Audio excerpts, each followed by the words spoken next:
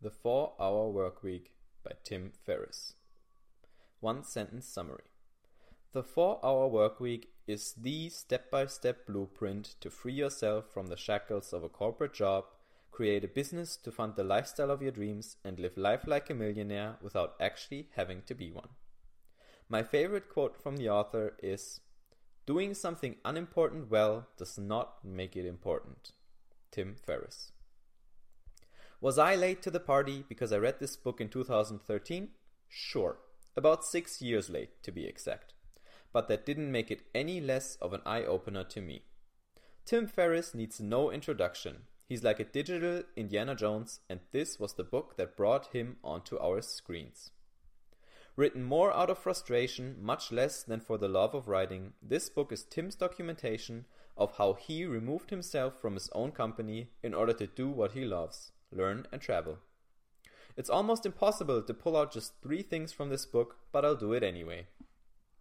1. Be effective, not efficient. 2. Validate all of your business ideas. 3. Charge a premium to make your life easier. Let's dig a bit deeper. The 4-Hour Workweek. Lesson 1. Be effective, not efficient. This answers the question, how should I approach productivity?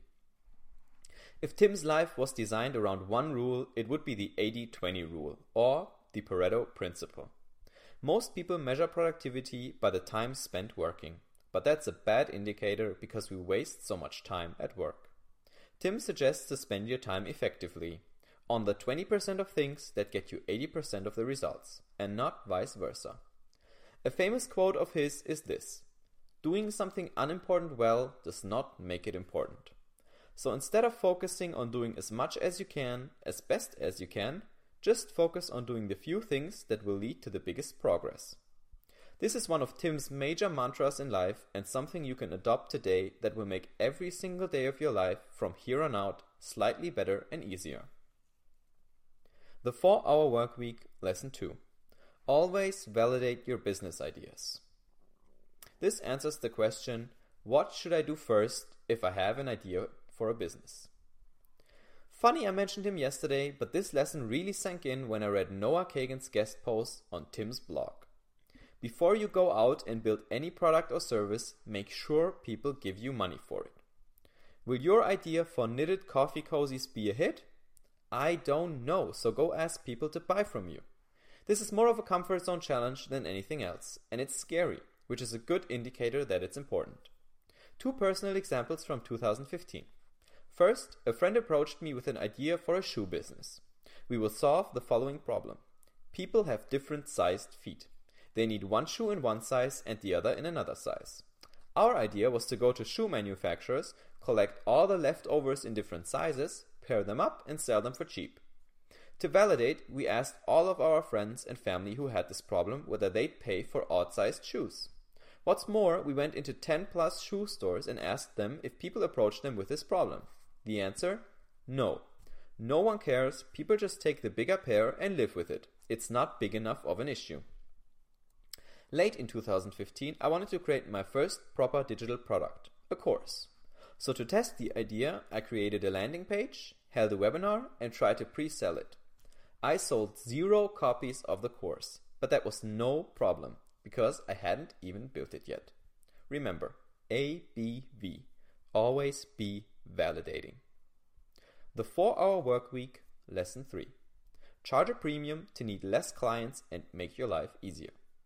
This answers the question, should I charge less and be cheaper to get more clients, or charge more to make more per client?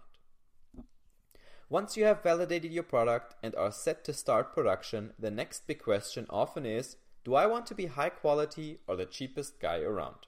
Answer, you want to be high quality. Always. Imagine you want to make $4,000 a month and are selling a nutritional supplement like you see on Amazon. If you charge $10 per bottle, you need to generate 400 sales per month. If you charge $40 per bottle, you only have to make 100 sales. The hardest part of making a sale is moving people from not giving you money to giving you money. The amount of money is very negotiable once they've made the decision to purchase from you. I bet you can find 100 people who are willing to give you 4 times the money much faster than you can get an extra 300 people to buy from you in the first place. That's the first reason you should shoot for high quality and charge a premium. The second reason is that the people that are willing to pay a premium are low hassle clients. You will get a lot less complaints, returns, and angry phone calls. Even if they don't like it, chances are they won't bother returning it because they don't have to turn every cent twice before spending it. So promise high quality and deliver. My personal takeaways from the 4-hour workweek. I read the entire book in a few sittings. I can't believe someone compiled all the information in it in such an encompassing way back in 2007. That's 10 years ago. That's what has most shocked me about it. The summary on Blinkist is crammed with insights, but is still only an excerpt of the plethora of great info in the book. Tim created a great step-by-step structure with lots of resources, links and tools, like the Dreamline worksheet or the comfort challenges at the end of each chapter. If you're still in doubt about whether this book will be valuable to you, read a summary around the web, but the only real recommendation I can give to you is this: get this